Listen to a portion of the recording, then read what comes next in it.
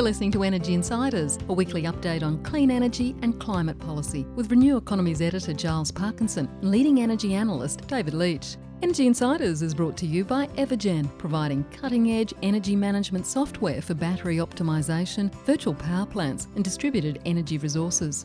And Pylon, helping solar installers and retailers design high-resolution solar proposals in minutes. Hello and welcome to this latest episode of the Energy Insiders podcast. My name is Giles Parkinson. I'm the editor of Renew Economy, along with the EV-focused The Driven and One Step Off the Grid.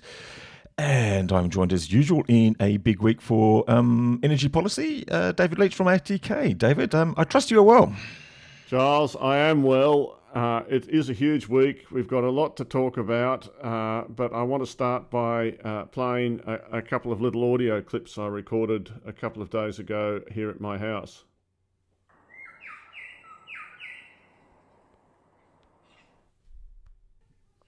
What, David, what?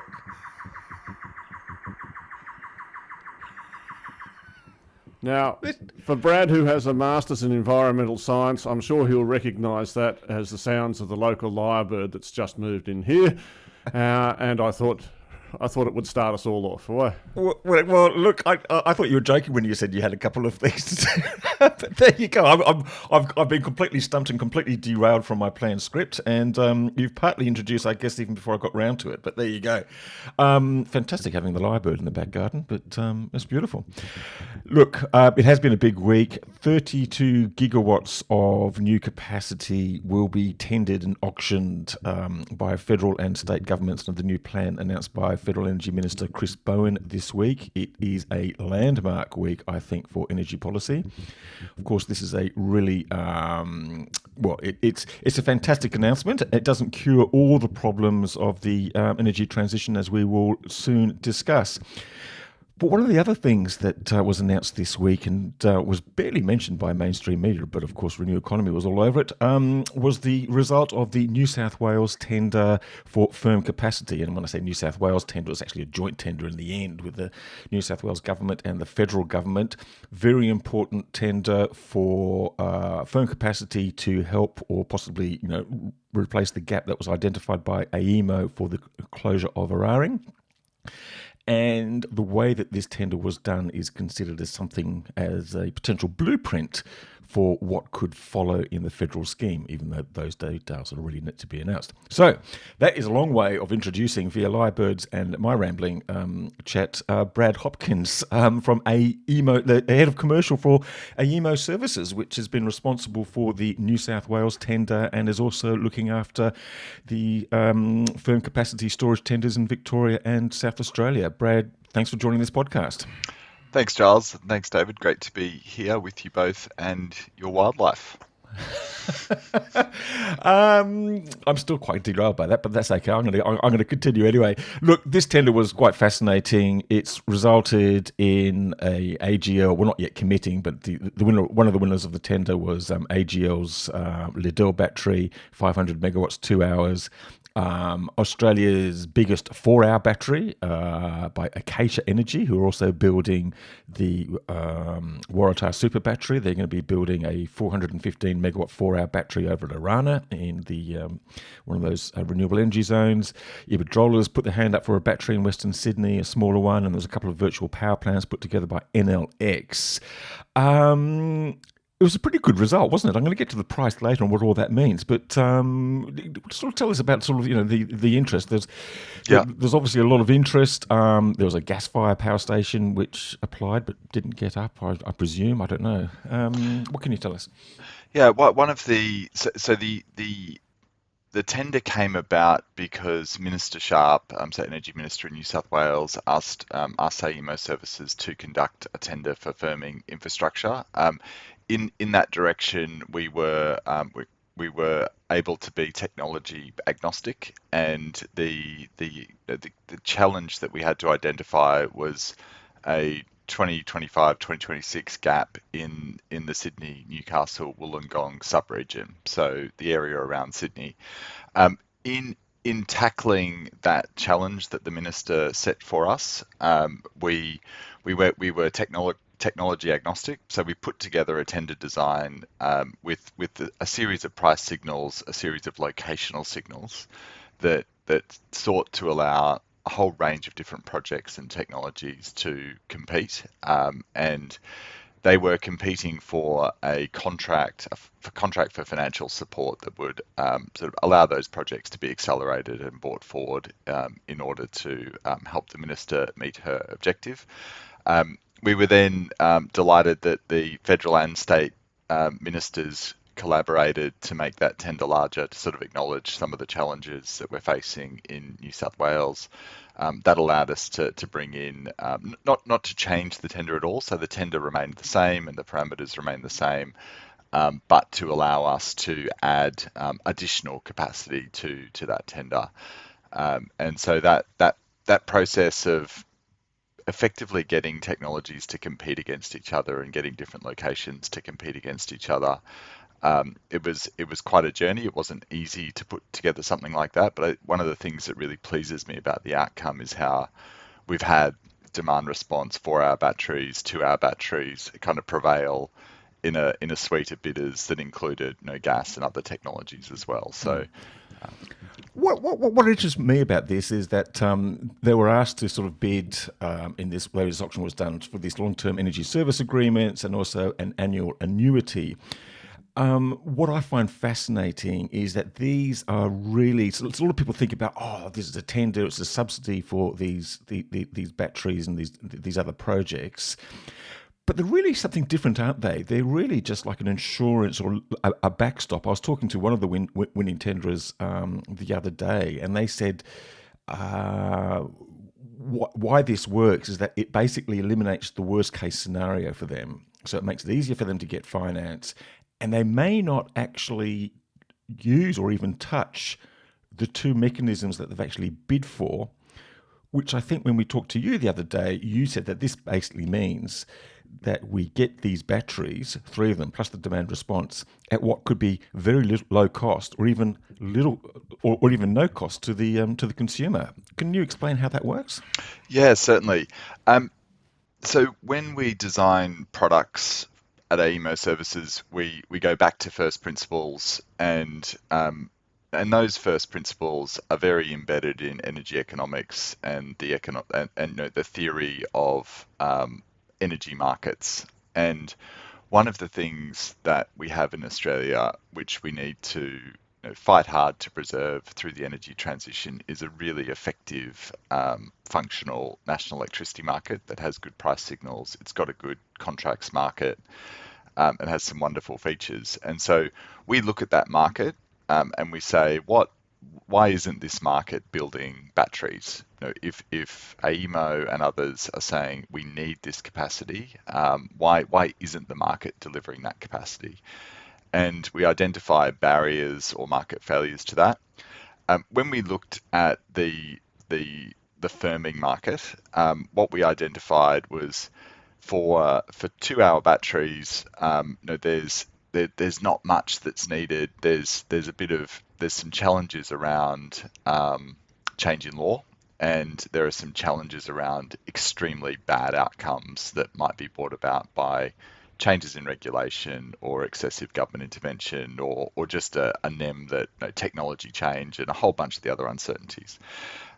Demand response had a different set of challenges. 4-hour batteries had a slightly different set of challenges as well, but we figured out that each of those challenges could be addressed by doing what in sort of energy markets language is called a missing money payment. So the electricity market as it stands today isn't able to provide enough compensation to these projects.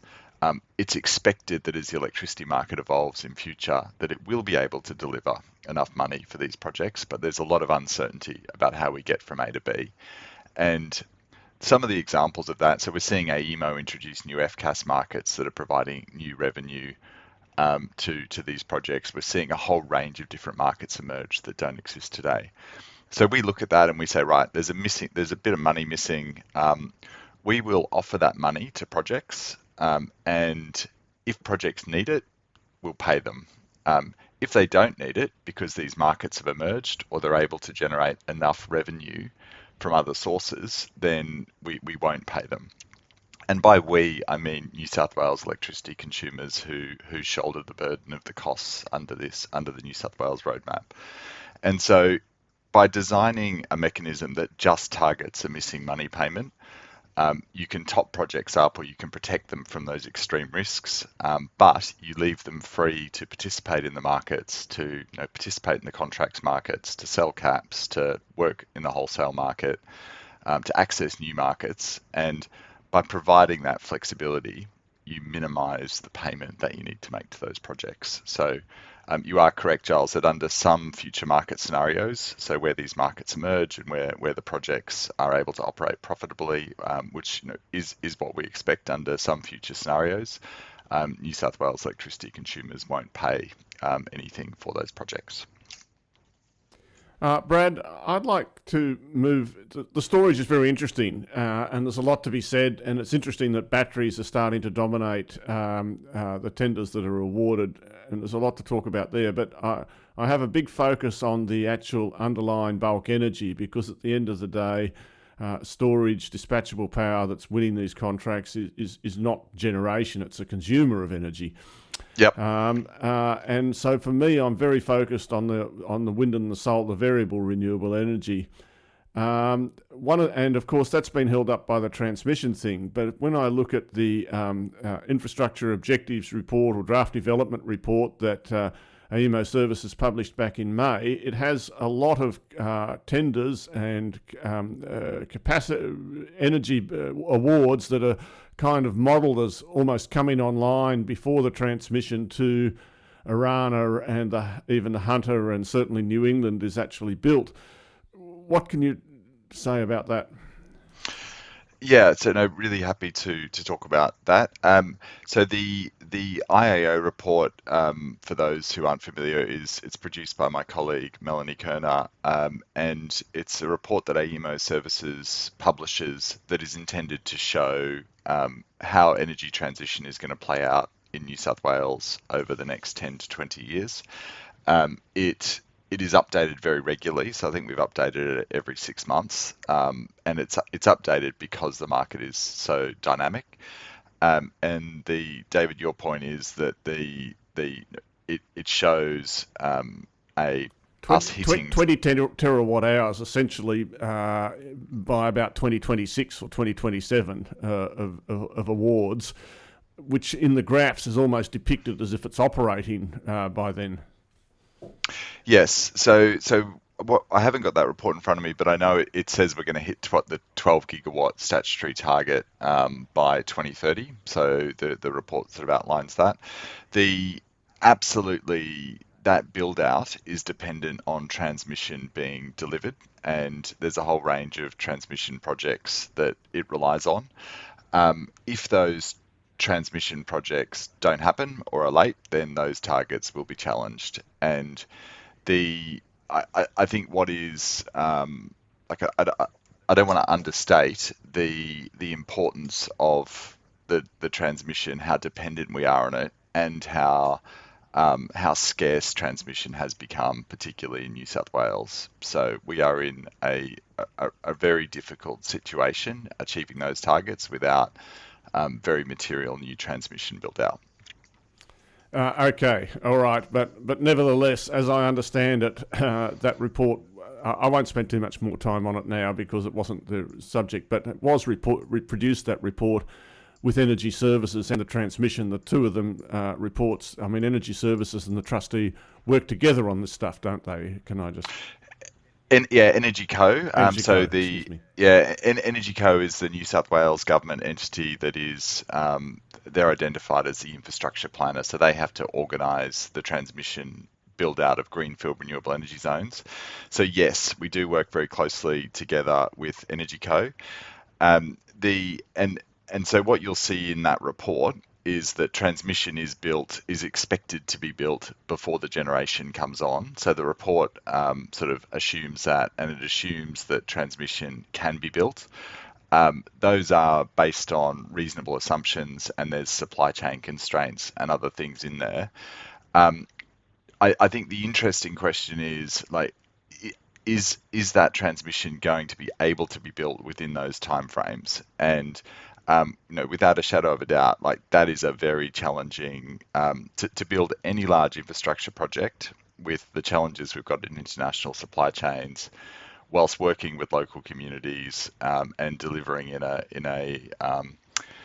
a constrained sort of economy here with labour and other things is very, very challenging. Well, Brad, it is. And yet, I look back to my time covering the Queensland LNG development when not one but 3 transmission pipes were built. Thousands of CSG wells with all the social licence issues were drilled. 3 LNG plants were built on Curtis Island. Total investment in today's dollars probably over $100 billion, and it all got done in 6 years.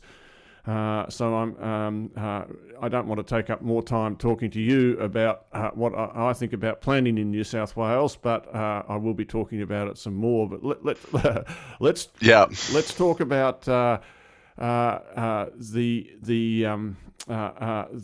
ceiling and floor and LTESA contracts, because we've got the new and what's going on in South Australia.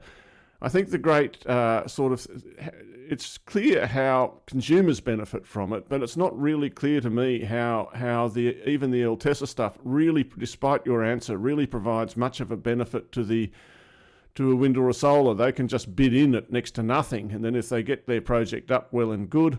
And if they don't, well, bad luck. Guys just have to retender. What's the kind of, my 2 questions are, how does it really help like a wind or a solar developer? Because it doesn't help the equity provider. At best, it helps the debt. And secondly, what's the safeguard to stop lots of people being awarded stuff that can't actually deliver?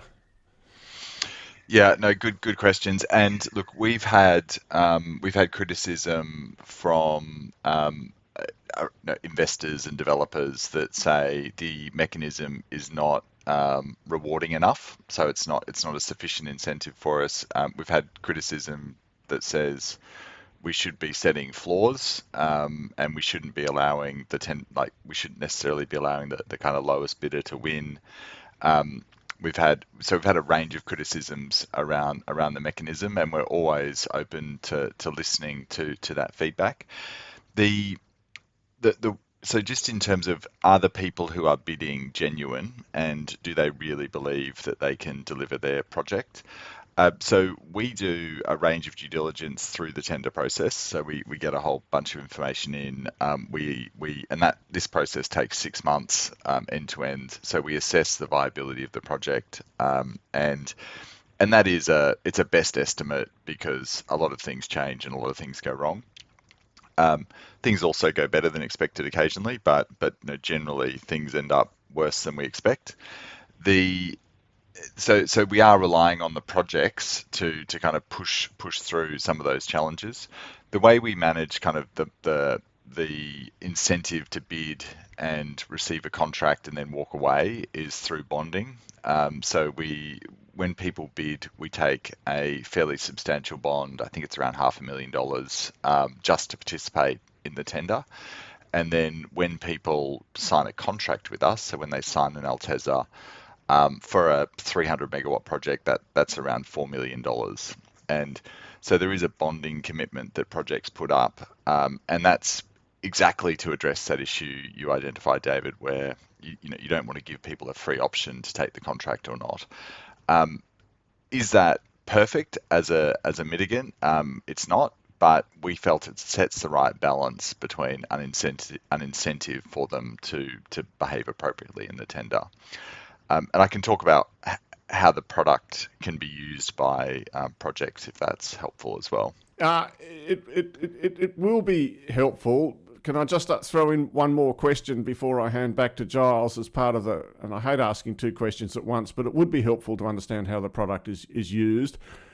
Someone else wanted me to ask about, anyway, but the thing is, and it relates to the federal scheme indirectly, there's this the chat is that it's just going to result in a whole lot of solar projects because they'll be lower cost, whereas if I look at the ISP, it calls for a lot of wind, and it's the same in New South Wales, and something I know you think about is this balance between solar and wind. but wind is probably not going to bid in as low as solar. So how do you think about that? Yep. So what we assess is the cost of the Alteza, and I imagine we'll apply a similar approach to the CIS nationally. So you assess the cost of what's being asked for against the value of the energy that's being produced. So it's a cost benefit analysis, and so solar is obviously it's generally lower cost, but the value of the energy that those projects produce is also lower. And wind is higher cost, but the value of the energy is significantly higher. And so when you balance, a megawatt isn't a megawatt, you assess the value of the megawatt that's being provided. And when we assess that, we do stochastic analysis using a whole range of different future scenarios, different weather years, to assess how much is this project actually going to be worth to the national electricity market. And so you know the ISP comes up with a view, but you wouldn't explicitly consider that. You do separate modelling. We start with the ISP, and that's a helpful base in terms of what the future market's going to look like. And I think one of the great services the ISP does for the market is it takes out some of the complexity of having to think through all of those individual assumptions to make about the future market. And then we run a whole range of sensitivities. So we'll assume a world where there's a lot more solar. We'll assume a world where there's a lot more wind. We'll assume a world where there's more aggressive cost reductions. We'll assume a world where there's the cost of capital is higher and build out is slower. We'll assume a world where there's less transmission and we have a sort of a bumpy transition. So we start with the ISP, look at a whole range of things, and it's interesting that in our assessment, the projects we've supported have tended to be robust under more future scenarios than the projects we haven't supported. So it's about how resilient is a project in its value. And for the developer, then you were going to just finally mention about how developers actually use these. Yeah, so I think one of the things that we've not done as effectively as I would have liked is to convey to people how they can use the Alteza. And so what we saw through 10-1, and we're focused now on generation, so wind and solar. We saw very low prices bid for some projects, and they were sort of vanilla structures. So people were bidding just a straight Alteza strike price that was relatively low to protect their debt payments, and given the nature of those investors and the nature of those projects, that made sense for them. We're in Tender 3, which is still ongoing. So these results haven't been announced yet, but we're seeing a lot more innovation in how the Alteza is used. So we're seeing people say, right, we don't need support for the first 10 years of the project. We need support for the second 10 years of the project, and we're seeing people have sort of lower strike prices in some periods and higher strike prices in other periods. So I think there is a lot people can do with the Alteza to support their project. But if people simply look at what other people have done and draw a conclusion that it's not supportive, then I think that neglects to look at the sort of the versatility and some of the options that they've got. And it is really pleasing in Tender 3 to see some of those innovations come through. And we're supporting, fingers crossed, we'll support a range of projects in Tender 3 that use the Alteza in some really creative ways. And just to sort of clarify, then Tender 3 is actually a combination of, I think it's the equivalent. I think you're looking for about 3,000 gigawatt hours. So it's roughly about a gigawatt of either wind or solar, depending on the mix, and up to about 550 or 600 megawatts of long duration storage. So, which is the 8-hour storage, which I think was won in the first round by an 8-hour battery. So it'd be interesting to see whether you have more 8-hour batteries or if a pumped hydro thing manages to sneak in. But I'd rather suspect the former, but you probably can't comment on that. Yeah, it won't be long until we've sort of run that process to ground.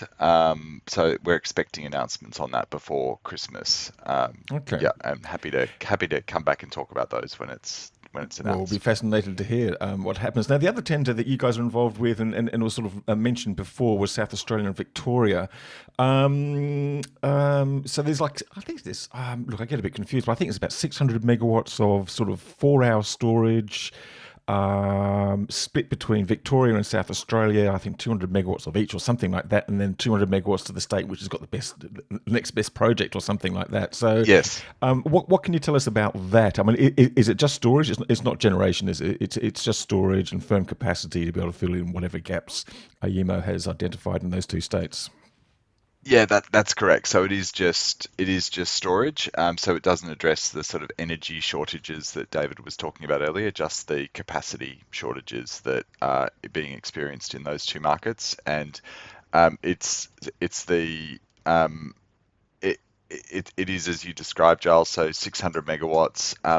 There's quite a lot of material that we've recently published on that tender, which covers the product design, the merit criteria, sort of the dates for the tender. So people who are interested should look at the AEMO Services website. The process is going to kick off in mid-December, and then I think the end of Feb, those bids are due. So and it is really exciting to be running, we're partnering with the Commonwealth to run that CIS tender in those states, and hopefully will form a blueprint for lots of exciting things to come. Well, I mean, and that's interesting too, because I mean, we are talking about a potential blueprint. I mean, Chris Bowen has not actually revealed the final details of his auctions. I mean, and just to sort of consider a little bit for the scale of the auctions that he's proposing, he wants things to be sort of, tendered by 2027, because he feels that that's the time that you need to get certainty and contracts for projects so they can actually get built in time for 2030. So we're talking about, 8 gigawatts of wind and solar a year, basically. That's what I was just about to say in my next sentence. Absolutely, yeah, that's right. So auctions. So what are the learnings? I mean, what can we expect? I mean, if you were to draw anything from your experience, I guess it's probably too early to tell with South Australia and Victoria, but with New South Wales, what have you learnt from this that could be applied to whatever design that Bowen comes up with? So firstly, I think it's a really great scheme, and AEMO is delighted to partner with the Commonwealth to help bring sort of energy markets expertise and that delivery expertise to the minister's ambitions. I think we're very clear on how the SA-Vic tender will be delivered, and on the product for that. So it is going to be a collar product with a floor and a ceiling price, and then between those two, and so that's different. That's different from New South Wales, because there was just a floor in New South Wales. Am I right about that? Yes, yeah. So it is different to New South Wales, and so it has sort of some different features. What we are sort of looking to do through the tender is really to ensure that the parameters that are important for the energy markets are preserved. So, we preserve them with the Alteza design. We're seeking to preserve them with the CIS design, and I think there's strong alignment and desire by the Commonwealth to sort of preserve some of those good features. Those features are that the projects are incentivised to operate in the national electricity market, that the projects are incentivised to operate in the contracts market. So that again is critically important, and that in New South Wales we focus on cost and risk to consumers. In the CIS, we'll be focusing on minimising cost and risk to taxpayers who will be funding those contracts.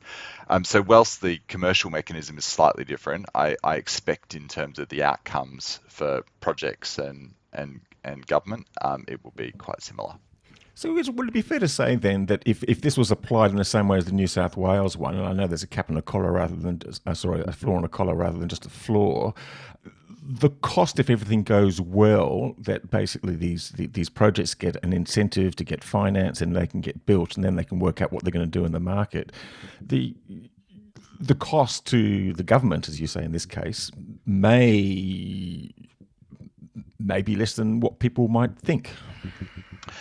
I think that if you are able to design your product appropriately, and very small problems with the product can cause very significant impacts on cost.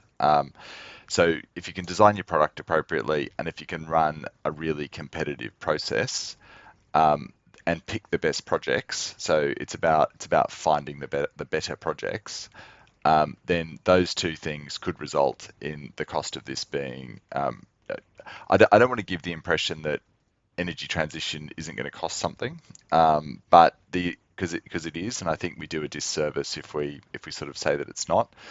But you can certainly minimise costs, and by minimising costs, you mean that government and consumers can do more. And so that's at 8 gigawatts a year. It's a lot of best projects, but anyway.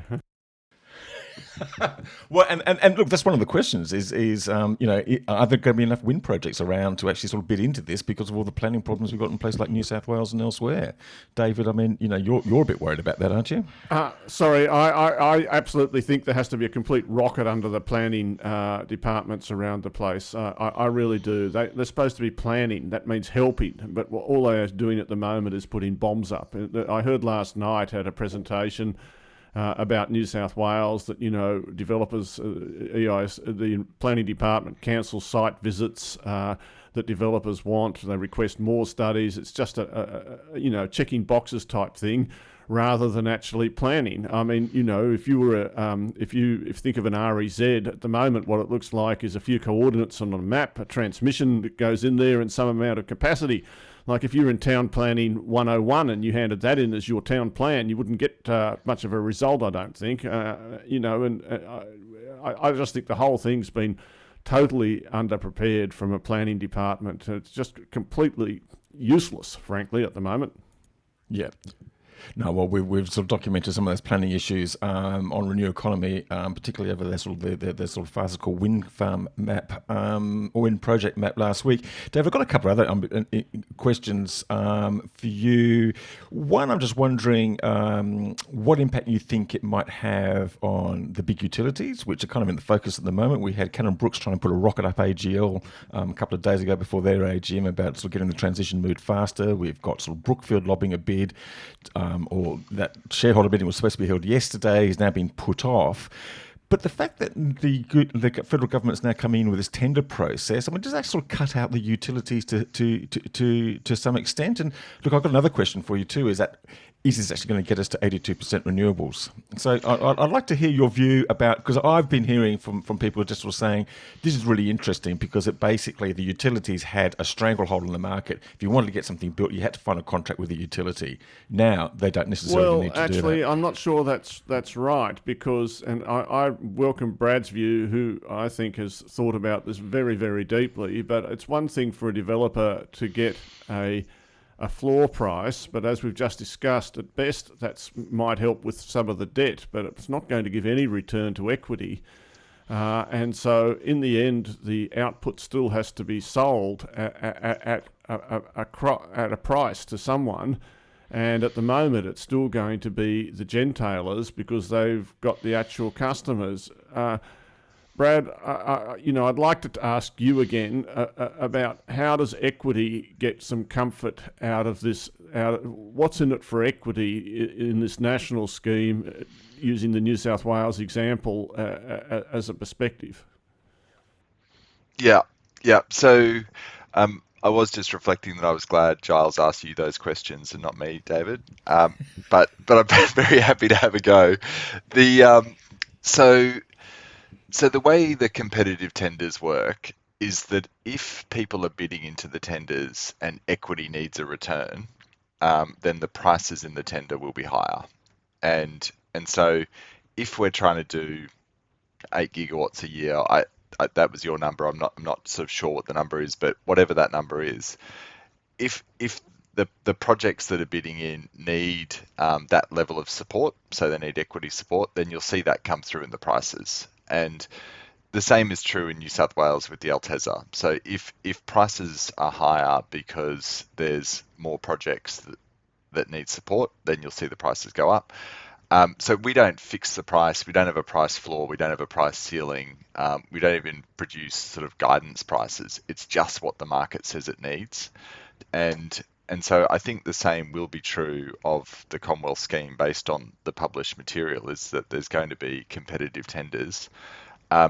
And if people can innovate and if they can come up with other ways of securing their equity revenue, then they will, and they don't need that level of support, they don't need the higher price, then they will beat somebody who does. And so that's why competitive tenders deliver good outcomes. What we've seen for the Alteza on this point is that people are showing up to the tenders. And Giles, you're right, like previously people needed a 15-year PPA with a creditworthy utility in order to get a project built. They're showing up to our tenders and they're saying, we need enough financial support from the Alteza to pay our debt back, but we're happy, and we've got a 5-year contract with a medium-sized company or a large corporate or a new entrant retailer. And our equity investors are happy to take the risk that we get another contract in another 5 years. So you're still seeing people use PPAs to manage their equity returns. They're just managing those in a different way, using the contracts market in a different way. And they're able to get much higher prices for shorter PPAs with different sorts of counterparties than they are with the limited number of credit utilities. That market, Brad, has limits. That's not an 8 gigawatt a year market, I don't think. I think one of the things about this is I do think that the deposits that are required, for me, 4 million's not even enough. It has to be, you don't want, I think this is going to sort out the small guys from the big guys, because clearly to do this is going to require industrial scale processes, in turbine and panel sourcing, and people sourcing, and people skills above everything else. But you are going to be selling to the gentailers. In the end, they have like 60 or 70% of the load. They're going to have to be big buyers of these PPAs one way or another. They certainly don't have the projects, from what I've seen, to actually do it themselves. I agree with those observations. Yeah, so it's not that they are the largest participants in the market. They will be the sort of the larger participants in the contracts market. They will be the people contracting with these projects. But I think it just sort of redresses the balance. I think that's fair to say, though, that about who has, it's sort of, there was one party, the utilities, that basically dominated the market. And as you said, people needed to have a 15-year PPA to get to there, and they weren't getting them. So now they've got another option. I was sort of talking to one person sort of quite well placed, and they just said, the important part of these contracts is that it removes the downside. So when you've got financiers and equity people sort of looking at the risks and things like that, if you can take out the worst case scenario, then you've actually got a much happier bunch of people who can go forward and then sort of see what the opportunities are. But as David said, once you're talking about 8 gigawatts a year... Well, Giles, another thing about this, if we look in New South Wales, there's been this hold-up over getting the Arana transmission contract done, right? So you're asking let's say you want to get a super fund involved, they want to, they may have a lower ultimate return on equity if the project has a very low cost of capital because everything's relatively certain. We know the wind and the solar is needed. In my opinion, you can take risk on that. But if you're asking people to contract without knowing what their transmission costs are going to be, for instance, that's nearly impossible, So we need to have the pricing and I think there is a role for somehow or other for the transmission pricing to be known good and early, given what's going on here. Well, that begs another question, and you might be able to answer this, Brad. The auction for access rights for the first Central West Arana zone was supposed to be held this year as part of this latest tender, or the new tender, Tender 4, but it's not going to happen. Can you give shed any light on that? Yeah, and it is so we had hoped to run it in sort of starting now. So in Tender 4, it's now going to be in the tender 5, so sort of Q1, Q2 next year. The main, and I agree with everything that David said, like giving generators clarity on transmission costs and timing is really important. What we've discovered on the journey with CWO is that and so when I say discovered, we knew it was there. It's just that it's just this is the kind of cause of the shift in the tender date. There are a lot of stakeholders who care very deeply about transmission, and there are sort of generators are one set of stakeholders, the local community are another set of stakeholders, market bodies who have to be responsible for sort of running the transmission, and in AEMO's case, running the network, and then you've got sort of really importantly consumer groups who are going to pay the costs of the transmission.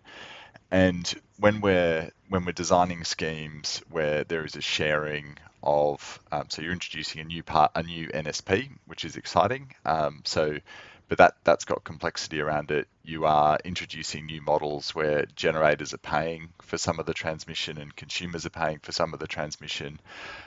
It's greenfield, so it's being built. Major new, like, gigawatts and gigawatts of transmission that's being built from greenfield. All of those things are complex and require, and if you want to do it properly, you need to kind of work with all those parties and those groups. So you build a shared Having said all that, I'm very optimistic that it'll all be announced by Christmas. There you go. That's my Christmas bet. Fantastic. I look forward to that. Look, we've I think we might be coming to the end of our little journey here. Brad, just before we go, actually, Brad, David, is there anything else that you want to make, any observations about the Bowen announcement this week? I mean, it just seems to be very much a landmark moment. There are various gaps to fill in. The question about transmission that we discussed, the question about social license as we've discussed, the question about sort of household energy, which is not really addressed by this, but it probably wasn't designed to be addressed. Anything else that you want to observe? Well, I do think that behind the meter household batteries are something that can do a lot of capacity in a hurry, and there's a workforce ready to install them. We've said that. I won't repeat that again. My observations about the scheme are, firstly, it shows that I think the federal government in this case, is very serious about it. I like the national approach. I think it helps to bring the NEM together and also, the cooperation with the states. And then, of course, there is just the speed of it. I think the speed is going to take a while to sink in, and what actually delivering on something that big, that quickly, is going to require proper industrialisation stuff, like a war, more or less, where everyone is going to have to get on board with this is what's happening. Now, the social licence things are what they are, but I look at that Queensland CSG example that's in front of us from only a decade ago, and I know it can be done if everyone wants it to happen. It's people and willpower that will get it done. Yes, there's probably another debate to be had about how fair and equitable that CSG thing was for some of the landowners, but we might have to leave that there. I guess that's part of the problem with the social licence issues, and we've kind of seen that actually just this week with the New South Wales government sort of releasing its through Energy Co.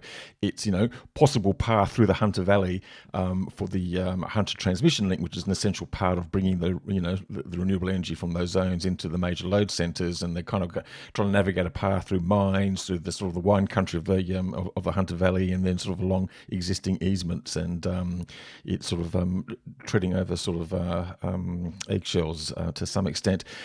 Brad, look, it's been great having you on board. Is there any sort of final observation you'd like to make, or? Only to sort of echo what David said. Like I really the kind of ministers and the civil servants who are sort of stepping in to take these bold steps on energy, I really applaud. And it is it is incredibly complex. It's incredibly difficult, but really important. And I just think it's for those people who are taking the risk and sort of sticking their neck out to try and get this done, I think that's a fantastic effort and one that we should all be supporting. Yeah, good people doing good things, so very much so. Look, thank you very much, Brad. Brad Hopkins from the Head of Commercial for AEMO Services for joining us on this podcast. Thank you, David, and thank you for your wonderful lyrebird sounds. Maybe we can actually sort of exit with some of those sounds, but before we do, give you a chance to get them ready, David. I'd just like to thank our sponsors, Evergen and Pylon. Do have a listen to some of our other podcasts. We had a really interesting interview with Solar Citizens on the Solar Insiders podcast, and Anne Delaney's been doing some fantastic interviews for the Switched On podcast, which sort of focuses on electrification. A fantastic interview with someone from Ireland the other week, somebody else about community batteries and the controversy and the way that they can be improved. So thank you very much. And David, do you have a lyrebird sound to take us out?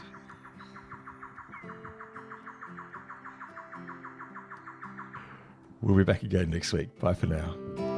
Energy Insiders was brought to you by Evergen, the market-leading renewable energy software business that optimises residential and commercial solar and battery systems. Evergen enables large numbers of systems to operate as a single fleet, so network operators can use them as a virtual power plant, generating significant value for consumers, network operators and the energy system as a whole. Evergen software is powering the energy system of the future. Energy Insiders was also brought to you by Pylon. Pylon provides easy-to-use solar design software for installers and retailers with pay-as-you-go pricing, no monthly cost and no lock-in contracts. Join Australia's top solar companies who trust Pylon to design high-resolution, CEC-ready solar proposals.